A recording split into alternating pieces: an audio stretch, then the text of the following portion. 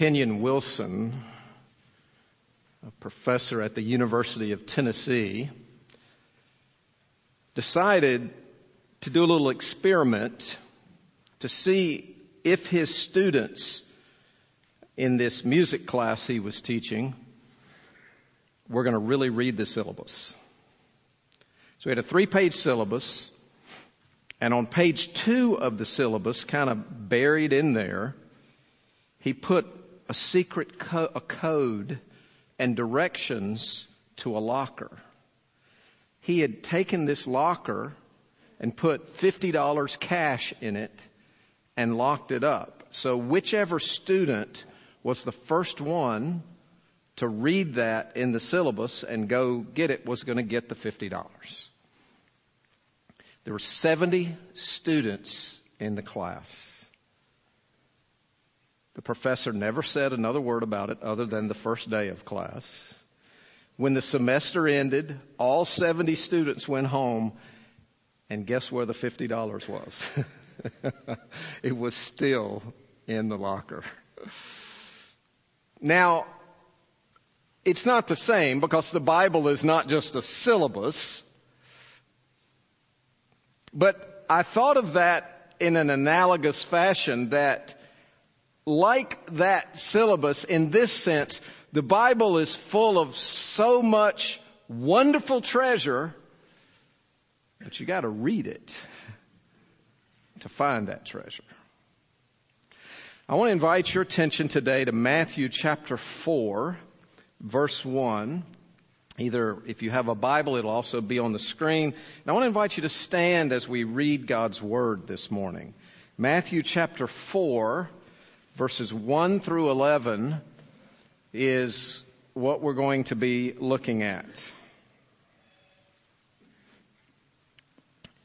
Then Jesus was led by the Spirit into the wilderness to be tempted by the devil.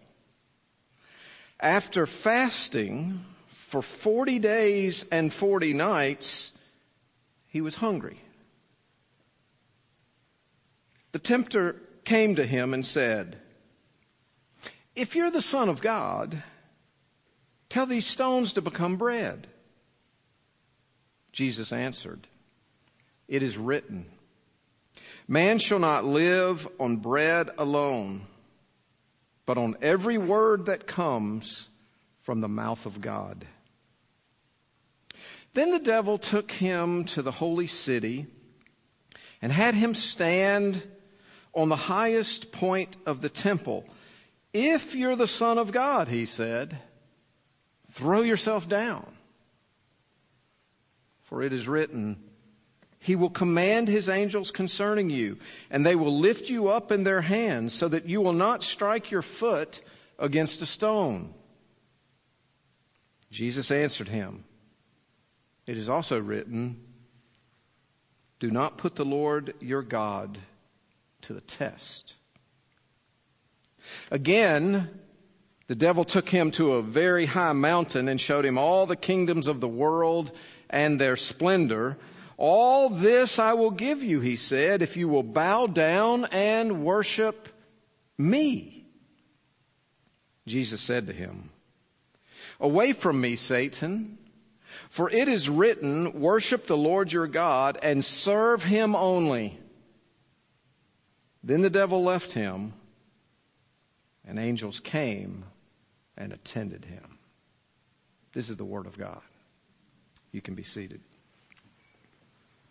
What should we value as a church? What should be important to us? What should be significant to us? What should drive us as a church? At Harvest, we've just completed a series, 40 Days of Prayer, in which we took 6 weeks, well, really 7 weeks, counting New Year's Eve, where we introed it, going through the letter, the New Testament letter of Colossians. And we learned many things there, but one of the key things we learned there at the center of Colossians was this statement about who Jesus was. And Jesus The image of the invisible God, the firstborn over all creation, etc., and the head of the church. So think with me, if Jesus is the head of the church, then we as a local expression, one of many, many local expressions of His church, we should value what the head values, right? We should want to know what matters to Jesus. What does Jesus care about? What are His values? And that's what this series that we intro today is. It's called Head Values, Heart Values. And it's really a double entendre. What the head values, Jesus, we want to value in our heart. And we also don't want to only value these things in our heads where we can say them, but we really want them to be heart values that we're driven by. And we're going to look at a different value every Sunday. And of course, again, as Amy mentioned a few minutes ago, if you'd like to follow along in the week and prep for it, maybe talk about it in your groups that you're involved with, or in your family, or with other people, you can do that through that book. Today, the value is Scripture.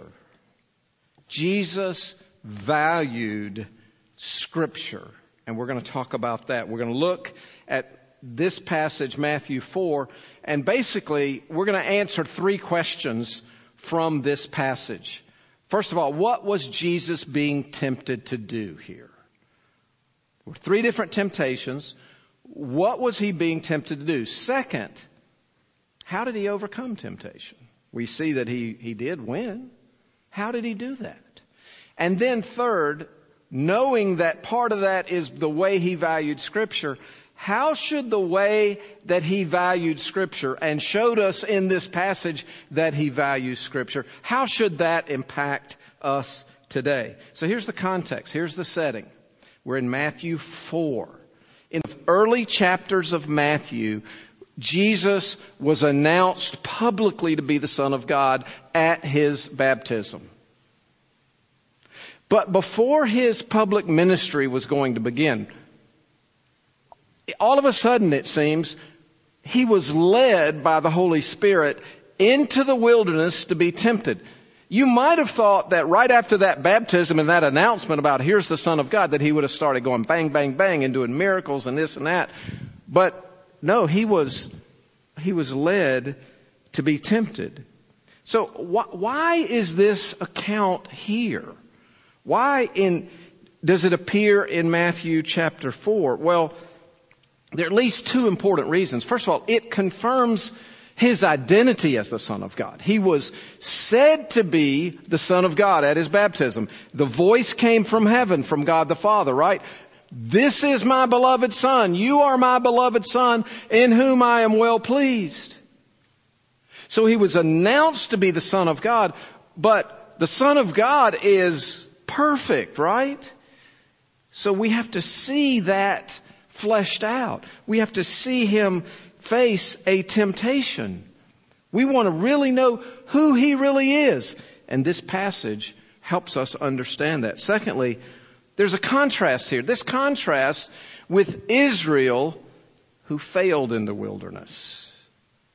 So you had Israel as a Son of God with a small s, and then you have Jesus as the Son of God with a capital S being contrasted.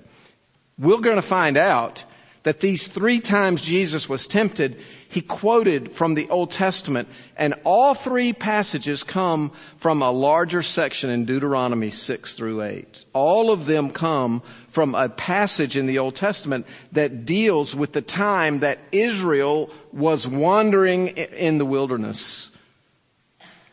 So here's Israel failing and Jesus succeeding. Here's Israel wandering for 40 years in the wilderness, and Jesus is fasting for 40 days, and He succeeds. And it's also true, those I think are the 2 main reasons this passage is here, but from a practical standpoint, it's also really good to know that Jesus was fully God and fully human at the same time. And as being fully human, He experienced temptation just like you and me.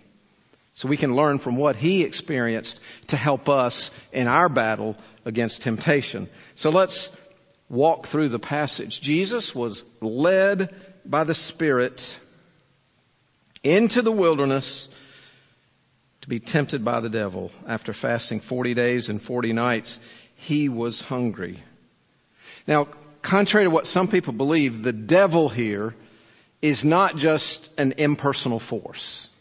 The devil is not a representative of evil, but the devil is a real person, who is God's enemy, God's opponent, the arch enemy who is over all the spiritual host of darkness. He was once with God in heaven, but he rebelled against God the Father, and a third of the angels fell with him, who are now demons. That's who is engaged here. It is the devil. He's called the tempter. He's real, and he opposes God, and he opposes everyone who follows God. But he's not the one in control here. Maybe Satan wanted to tempt Jesus, but he could have never tempted Jesus if God the Father had not allowed it. Look how the passage starts. Jesus was led by whom? The Spirit. The Holy Spirit led him to this. In other words, God is in control. God is in control here. He's arranging this confrontation. The Holy Spirit is also a person and not just an impersonal force. Interesting, in the original language here, the same original word means test and tempt. And that's two different things. Testing is different from temptation. But both of the aspects are here. God never tempts us to do evil, but God does test us. And God allows us to be tested. Here, God is using the temptation of the devil to test his Son, to demonstrate that he is who he is. So let's answer that first question. What was Jesus being tempted to do? The first thing is he was being tempted to address physical desires apart from God's will. Physical desires apart from God's will. The tempter came to him and said, if you're the Son of God, tell these stones to become bread. Now, to prepare for his public ministry, Jesus fasted for 40 days and 40 nights, and that prepared him spiritually for his ministry. But you know what else it did? It made him hungry. He was a human being. He had not eaten for 40 days. So he was hungry. There's nothing wrong with food. Food's a good thing, right? There's nothing wrong with bread. So where's the temptation here? If Jesus were the Son of God, and I don't think for 1 minute the devil doubted that. In fact, I think it's legitimate based on the original language and the context and the way the passage flows to translate the word if with the word since. It's like, I think he's saying, well, since you're the Son of God, then why don't you do this? In other words, if you're the Son of God, or since you say you're the Son of God, you have the right to do anything. You have the right to take these stones and turn them into bread. But what was Jesus' mission? Jesus came here to this life, to this world, to seek and save the lost. That was Jesus' mission. And to do that, he had to be fully God and fully human at the same time. And in that existence as fully God and fully human, he never gave up being God. He never gave up his power, his ultimate power or his divinity. But what he did have to give up was the independent use of his divine attributes. Yeah, of course he could have said, okay, poof, here's food, right? He could have done that, but that wasn't God's will for him. It was God's will for him to come and live, yes, as God, but also as human in that body. And so the temptation was, because he was hungry, to step outside of God's will and meet those physical desires, those physical needs apart from God's will. You know, I think temptation can kind of come in two different categories. I think there are some temptation that it's so very, very obviously evil that we know it, right? That it's, I know that's temptation. But a lot of temptation, I think, can come from things that are good in themselves, maybe. But yet, we're tempted to use those good things in a way apart from God's will, right?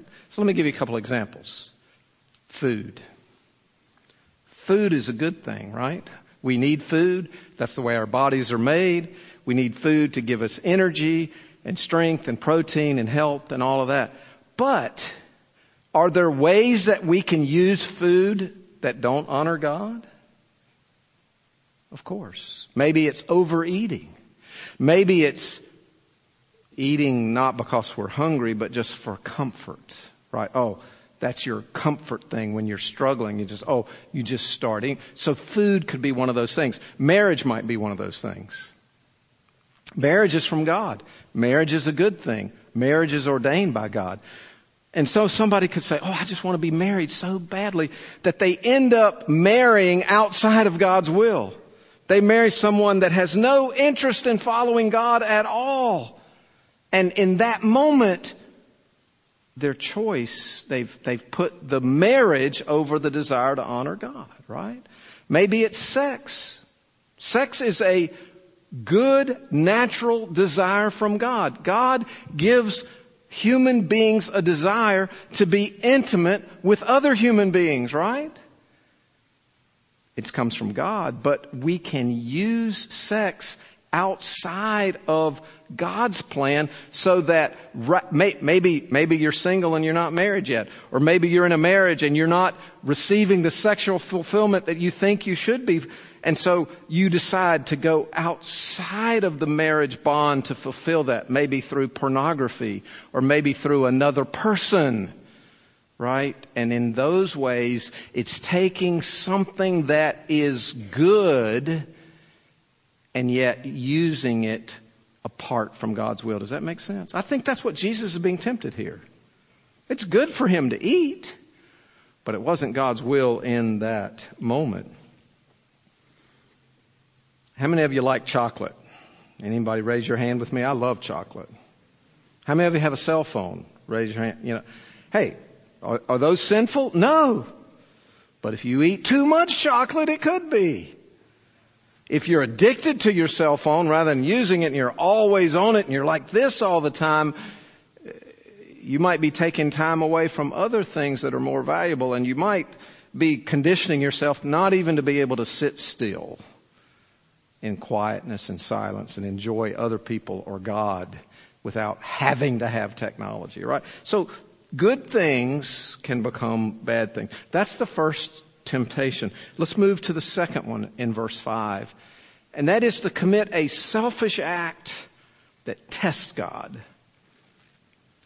Verse 5, then the devil took him to the holy city and had him stand on the highest point of the temple. And that probably refers to the southeast corner. It's about 450 feet above the Kidron Valley. And this is what he said to him in verse 6. If you're the Son of God, throw yourself down. For it is written, he will command his angels concerning you, and they will lift you up in their hands so that you will not strike your foot against a stone. Now, the devil here is quoting Psalm 91. But he's quoting it out of context. Psalm 91 is a beautiful passage about how God protects righteous people from danger. But it is not a passage about how we can put ourselves in harm's way and then expect God to protect us, right?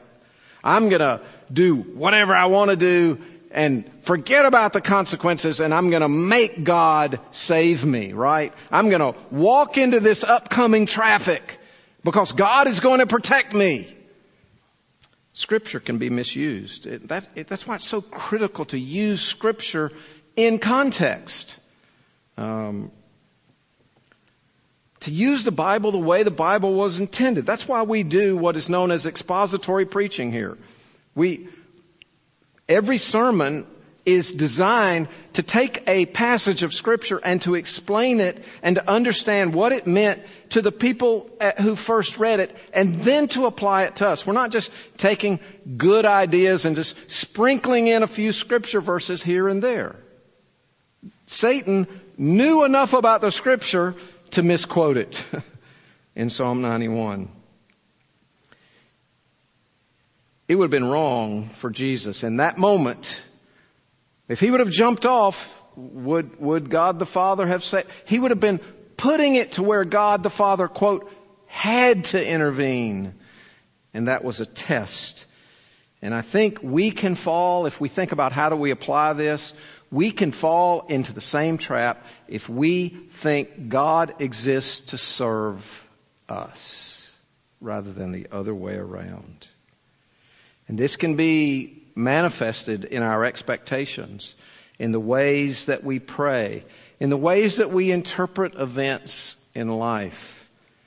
Do we think that God is there to serve us, or we know that we're here to serve God?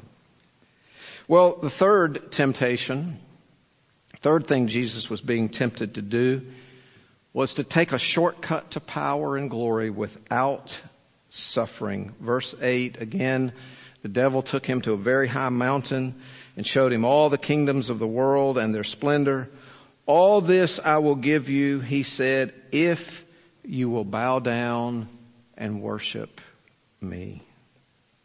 Now, this is a temptation to get power by worshiping the rival of God, not God. It was a shortcut. In other words, Jesus' plan, the plan for Jesus was to come and live and go to the cross, right? And that was going to involve suffering. And Satan is showing him these things and saying, hey, you can have all this, and guess what? There will be no cross.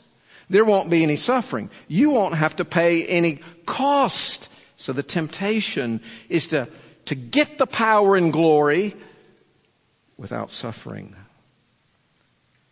The biblical portrait of the Messiah includes both glory and suffering. I think we should ask ourselves, am I willing to trust God to provide and to trust Him with His timing? Or will I take things into my own hands and try to make things happen myself? We're tempted today in many of the same ways that Jesus was. 1 John chapter 2 verse 5 says, do not love the world or anything in the world. If anyone loves the world, love for the Father is not in them. For everything in the world, and here's kind of the three categories: the lust of the flesh, the lust of the eyes, and the pride of life, comes not from the Father, but from the world. The world and its desires pass away, but whoever does the will of God lives forever. Those are the three big categories that Satan always uses. In fact, if you go back to the very first temptation in the Garden of Eden, Genesis 3, you'll see this happen. Genesis 3, the serpent was more crafty than any of the wild animals the Lord God had made. He said to the woman, did God really say you must not eat from any tree in the garden? And the woman said to the serpent, we may eat fruit from the trees in the garden, but God did say you must not eat fruit from the tree that is in the middle of the garden, and you must not touch it, or you will die. You will not certainly die, the serpent said to the woman, for God knows that when you eat of it, your eyes will be opened, and you will be like God, knowing good and evil. Verse 6. When the woman saw that the fruit of the tree was good for food, and pleasing to the eye, and also desirable for gaining wisdom, She took some and ate it. She also gave some to her husband who was with her, and he ate it. So look at those same three categories that appear there. It was good for food. That's the lust of the flesh. It was pleasing to the eye. That was the lust of the eyes. It was going to make her wise, right? She was going to gain wisdom, supposedly. That's the pride of life. So that's the first question. That's the way, those are the ways Jesus was tempted. Let's go to the second question. How did he overcome the temptation? How did Jesus overcome the temptation? And over and over and over again, we see it's very simple. It was through the written Word of God. Jesus overcame temptation by knowing, by believing, by acting on the Word of God. Temptation always involves some sort of twisting of reality. And that's why the Bible is so important. Because this is reality. This is truth. This always brings us back to what's real and what's right. Temptation is trying to take us away from those things. So, back when, in verse 3, when the tempter said to him, tell these stones to become bread, what does Jesus do? He goes back to the Old Testament. It is written, man shall not live on bread alone, but on every word that comes from the mouth of God. That is a quote from Deuteronomy chapter 8.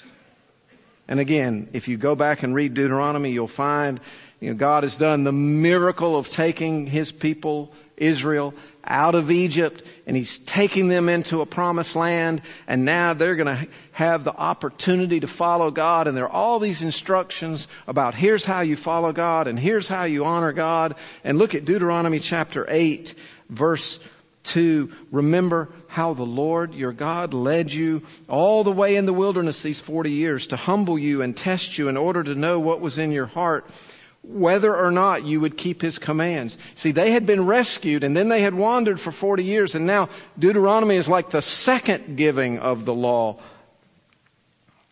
What does He say? Verse 3, He humbled you, causing you to hunger, and then feeding you with manna, which neither you nor your ancestors had known, to teach you that man does not live on bread alone, but on every word that comes from the mouth of the Lord.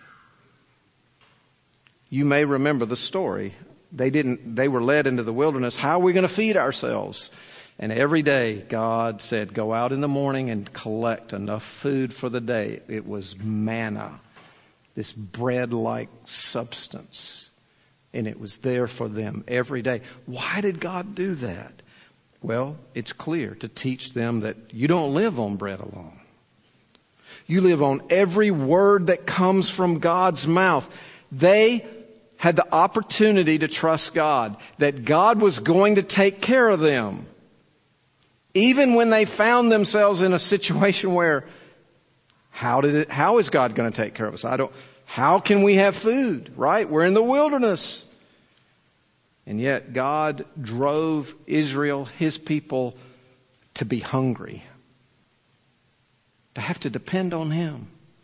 To have to go out and get that manna every single day. And the desire, the aim was that so they would come to realize that God is God, that God is the provider. But life is about so much more than just food. Life is about living on the basis of every word that comes from the mouth of God. The important thing in life is not to satisfy your hunger, but it's to eat the Word of God. And that's true for us today. The most important thing we can do is not just to satisfy our desires, whatever they are. It's to feed on God's Word. It's to meditate on God's Word. It's to rest in God's Word. It's to organize our lives and our church around God's Word. It was more important for Jesus to obey God's will than to fulfill His own hunger. Life isn't about meeting our physical needs, although if you look around in 21st century America, that's the message we get all the time, right? If you want this, then go for it. Well, let's read Deuteronomy 6 before we go to the next two temptations, because this is where the quotes are going to come from.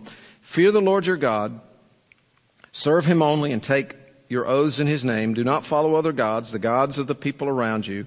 For the Lord your God, who is among you, is a jealous God, and his anger will burn against you, and he will destroy you from the face of the land. Do not put the Lord your God to test as you did at Massah. Be sure to keep the commands of the Lord your God and the stipulations and decrees he has given you. Now, let's go back to Matthew, and let's look at this second time. And this is the one where they're standing on the highest point of the temple, and he's saying, well, throw yourself down. And what does Jesus say? It is also written, do not put the Lord your God to the test. So testing Jesus, God the Son, is testing God. It's something that's forbidden in Scripture. And so here in verse 7 of Matthew 4, Jesus quotes the warning that God gave Israel in Deuteronomy chapter 6. Do not put the Lord your God to the test as you did at Massah. Now, Israel was dissatisfied in the wilderness. They wandered around. They got to this place called Massah and another one called Meribah, and they didn't see food and they didn't see water, and they started grumbling against Moses, like, why did you leave us out here? Why did you we were in Egypt, we had all this food in Egypt, and now we're here. So they weren't trusting God in that moment. They were criticizing, they were testing God, they were demanding, and they said, is the Lord among us or not? How do we test God today? Well, I alluded to it earlier, how we view things. What do we expect? How we live and how we pray. There are many ways we can test God. The third temptation. This is where he's called to bow down and worship Satan, and then you'll have all these things. What does he do? He goes to the Word of God. It is written, worship the Lord your God and serve him only. In other words, go away. Now Jesus is taking charge. He's taken charge, and once again he's quoting out of Deuteronomy, specifically Deuteronomy 6:13. Fear the Lord your God and serve him only, and take your oaths in his name. The issue is idolatry. The issue is, who are you going to serve or worship? In the original language of the Old Testament, the same word can be translated both worship and serve, which is why it might be a little bit different in some of your translations. But the point is, God deserves to be worshiped 100%. God deserves to be served 100%. And if we worship anyone else or anything else, it's not the right way. So, do you see what's happening in Matthew chapter 4? Do you see what Jesus is doing over and over and over again? He keeps going back to the Word of God. This was not perfunctory. This was not just, oh, okay, can I think of a Bible verse that might apply here? No, he lived the Word of God. He knew the Word of God. And the Word of God helped him to overcome temptation. But I brought a couple of things to help me to illustrate an important qualification. This is a very old tool belt. And if you're going to build something, you're going to wear a tool belt and you're going to have it around you, and you're going to be able to reach in there and grab the tool that you need. I am not a handy person. And I think I've only worn one of these. Well, there was only one phase of my life. When we bought our house, parts of it, like the basement, was unfinished. So with some help from other people, we kind of finished it ourselves. And I learned how to wear a tool belt. And it's pretty cool to just reach, oh yeah, here it is, rather than looking all around for it, right? Tool belts are useful, and they give us a way to to have a tool right at our disposal. But I don't want you to think that Jesus thought of the Bible as just, oh, here's another tool I can pull out. Right? Instead of thinking of the Bible as a tool belt, I think Jesus thought of the Bible as food. Now, I want to tell you, Life cereal is good food. I'm just saying. If you don't understand this, send me an email or text, and I'll set an appointment for you at 7 a.m. at my house to come and enjoy a bowl of Life cereal with blueberries or strawberries. But we should think of food. The Word of God is food. It was food for Jesus. It wasn't just a tool that he reached out and grabbed, right? It was his food. It just came out of him, right? Because he ate it all the time. Fortunately, though temptation is real, it doesn't have to win every time. Look at the last verse, if we go back to Matthew 4, the last verse in our passage. Then the devil left him, and angels came and attended him. James 4 tells us, submit yourselves then to God, resist the devil, and he will flee from you. So I want to wrap it up this morning by asking that last question. Here's the question. Now that we've seen how much Scripture meant to Jesus, the question is, how should the way that Jesus values Scripture impact us? And this is, I am speaking to believers in Christ. If you're not yet a believer in Christ, hopefully you'll see what he did to make you a believer, to save you, to bring you into a relationship with him. But for those who are, and today's a great day to open your heart to do that. But if you've already done that, what does the Bible say to us? And what does it say to us as a church? First of all, as a church, we must be shaped and defined by the Bible.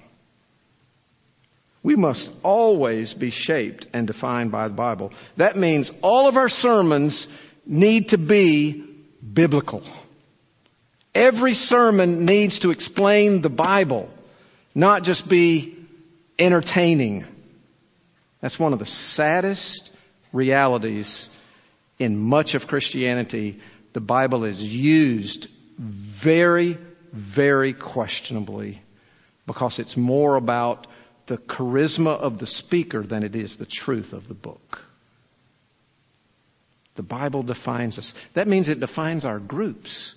That means we're not just all studying, wondering, oh, what does everybody think? No, what does the Bible teach us? This means when we make decisions, we don't make decisions primarily on what works, on what's pragmatic.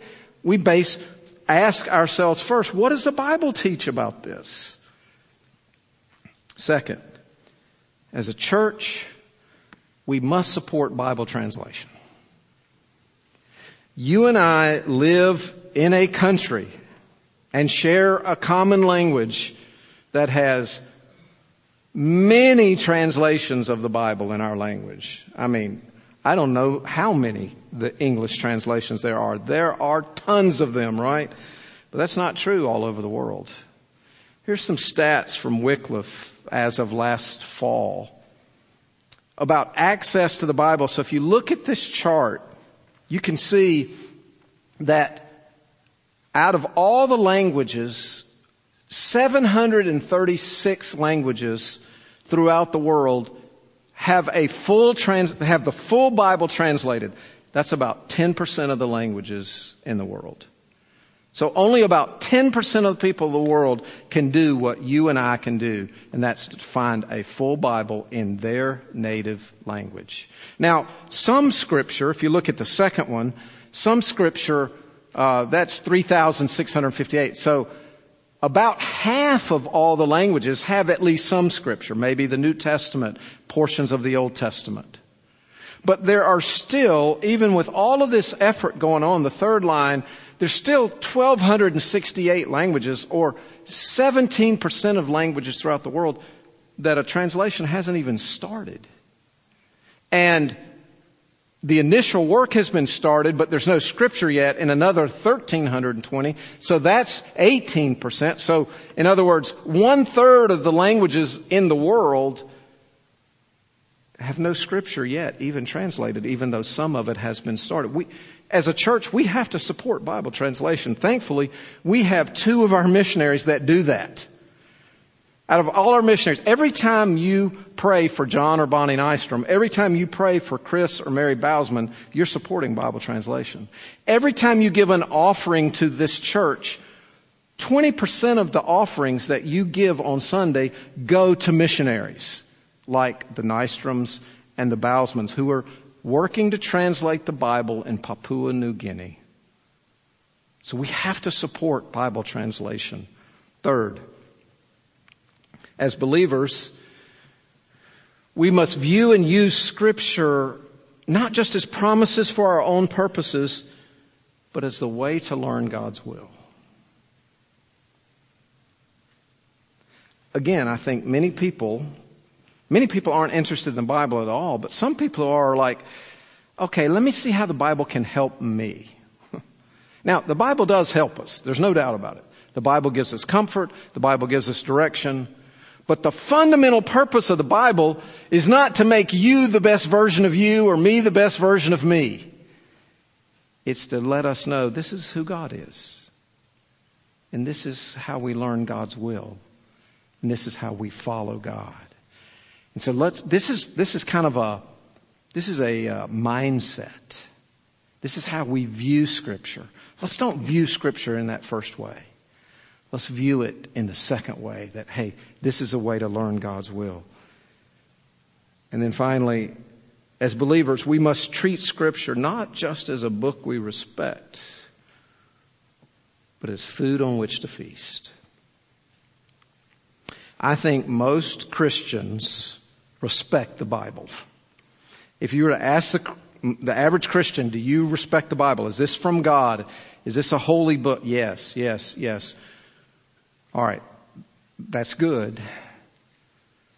But the challenge, since we know how Jesus views Scripture, is let's just don't treat it like that. Let's treat it like our food. Let's treat it, pardon the pun, like our life. Because it is, right? Now, if you do this, if you value the Word of God, that's our goal. That is our goal as a church, to value Scripture the way Jesus values Scripture. What will happen?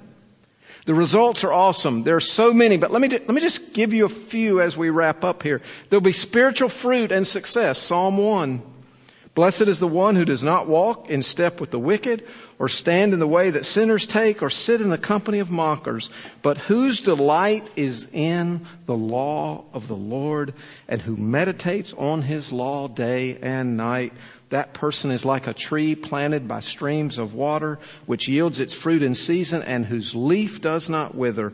Whatever they do prospers. Or how about wisdom? Psalm 119:97. Oh, how I love your law. I meditate on it all day long. Your commands are always with me and make me wiser than my enemies. How about answered prayer? John 15:7. Jesus said, if you remain in me and my words remain in you, ask whatever you wish and it will be done for you. Spiritual victory. Ephesians 6:17, take the helmet of salvation and the sword of the Spirit, which is the Word of God. You'll be equipped to work for God. 2 Timothy 3:16 and 17. All Scripture is God-breathed and is useful for teaching, rebuking, correcting, and training in righteousness, so that the servant of God may be thoroughly equipped for every good work. And you will overcome temptation. Psalm 119:11. I have hidden your word in my heart that I might not sin against you. Chuck Swindoll has been one of my favorite pastors to listen to through the years.